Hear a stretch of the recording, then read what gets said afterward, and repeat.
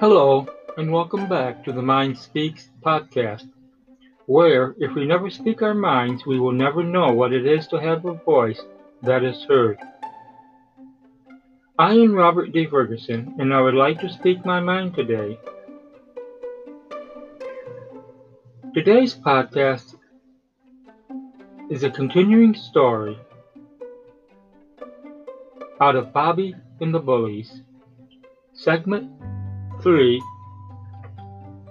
titled Susy and Bobby.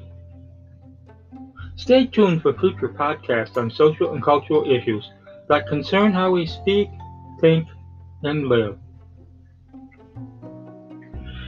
It is 6 years later in Bobby's story. Due to his learning disabilities and grades, we find that Bobby has begun a journey of repeating his third, fourth, and fifth grades in a row after a brief stay in special education classes in the public school system he once lived in. Bobby is now in another school system, and in the fifth grade for the second time, and 3 years older than his fellow classmates. His bullies keep taunting him, and with new fuel, as he struggles daily with the age difference between him and his classmates. Bobby is now 14, finds himself on the playground, jungle gym, with Susy, 11, a fellow classmate. Susy finds Bobby alone and joins him on the jungle gym.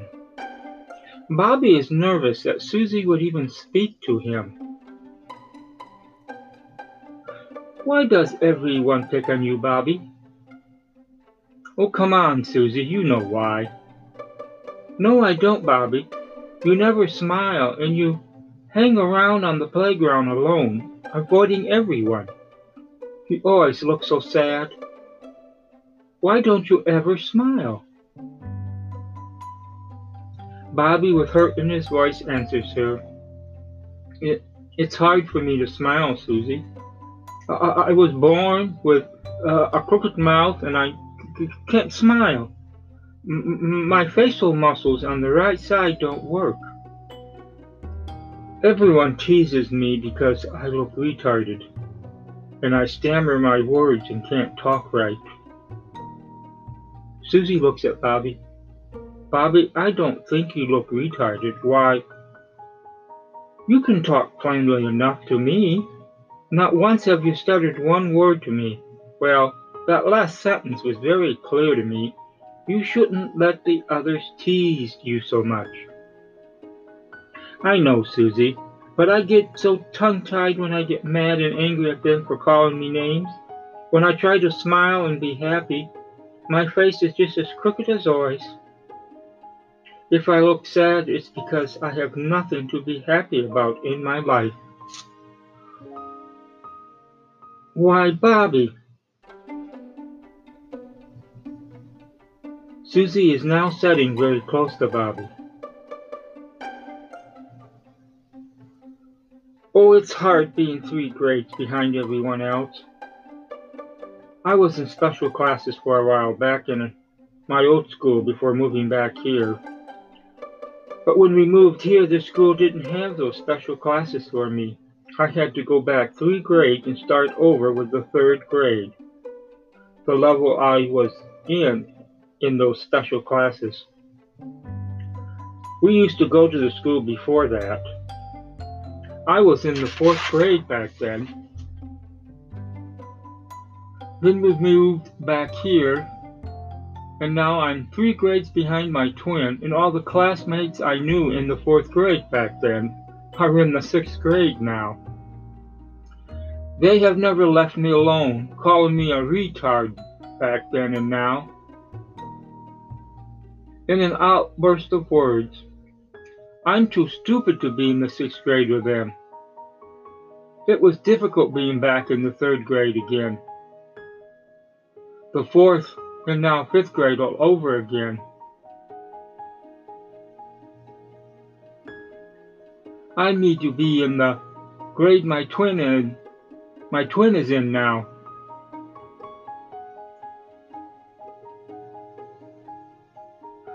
My grades are better, I suppose. I used to get E's and F's all the time. Now I get D's and C's. But it still hurts when you called stupid and a failure. I have nothing to be happy about when you don't have any friends.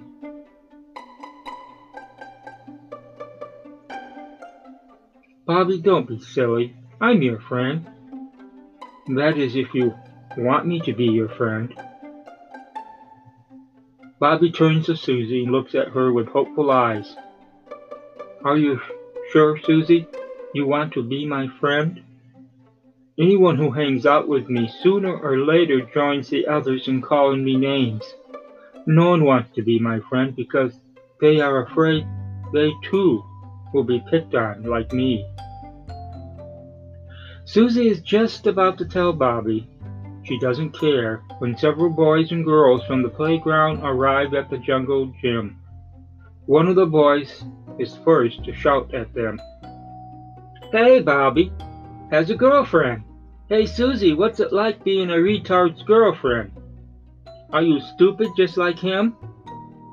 Retard Bobby has a girlfriend. Retard Bobby has a girlfriend. Stupid just like he is.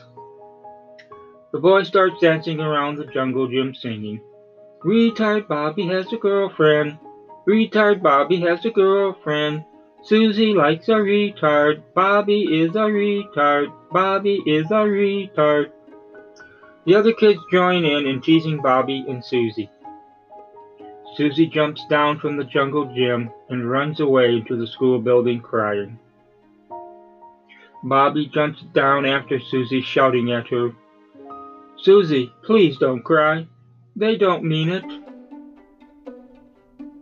Later that day after school, we find Bobby at home working on a project for his mother. She wanted him to build her a birdhouse from the kit she bought. Bobby has been working on it for several days now. He has finished and presents the birdhouse to her. Her reaction is startling, and we find Bobby returning to his bedroom to once again lay in bed staring at the ceiling. His mother is speaking to him in his room. I don't know, Bobby, why you can't build a simple birdhouse for me. The nailing is shoddy and it is crooked and lopsided. After all, it was a kit. You only had to follow the directions. Why, you painted it a different color than what the kit told you to. I just can't fathom it. Remember to tell me never to let you talk me into letting you do anything for me again. You're worthless, just like your old man. One reason I divorced him. Bobby's mother throws the birdhouse to the floor, where it shatters into pieces. Getting up to look out the window onto the familiar backyard scene, Bobby turns to the one source of comfort, his prayers. God, no matter what I do, it's not good enough for her. It has to be exactly how she wants, and anything less is wrong. Even if it isn't perfect to the high heavens, it's thrown into the trash. Never, ever any credit for trying to do my best. She's always looking over my shoulder when I'm doing something like this. It makes me nervous. No wonder they tell me my self-esteem stinks, and I am always self-doubting myself. If it's not the bullies in school or the teachers tearing me down, it's my mother at home. I don't know what to do. I know Dad wasn't perfect, and he had his head in the clouds most time looking for that quick, rich scheme, going from one job to another, and having us move around so often. My brothers and I never knew which school we were going to go to each morning. Sometimes I wish I could live with him and his new girlfriend. God, they tell me that I should get my head out of the clouds and grow up. It's hard for me to act right when I feel so wrong. Every time I try to talk to someone about my feelings, I get so mixed up and stammering my words. I'm told to act my age and stop having everyone take advantage of me. They expect too much of me, and then won't let me do anything when I do. It's a failure. I'm too stupid to play ball. I'm not coordinated enough to run. I get frustrated too easily and quit before I start. Well, what would you do when they are shouting at you all the time, telling you you'll never hit the ball, retard? We haven't got all day, retard. Hit the ball or quit. Never 1 ounce of encouragement. Always you quit before you start. So why should we let you play? I hate this life. No one wants to be a friend of a retard. I can't wait to grow up and be someone famous, someone they will look up to and admire. It won't matter if my face is a mess.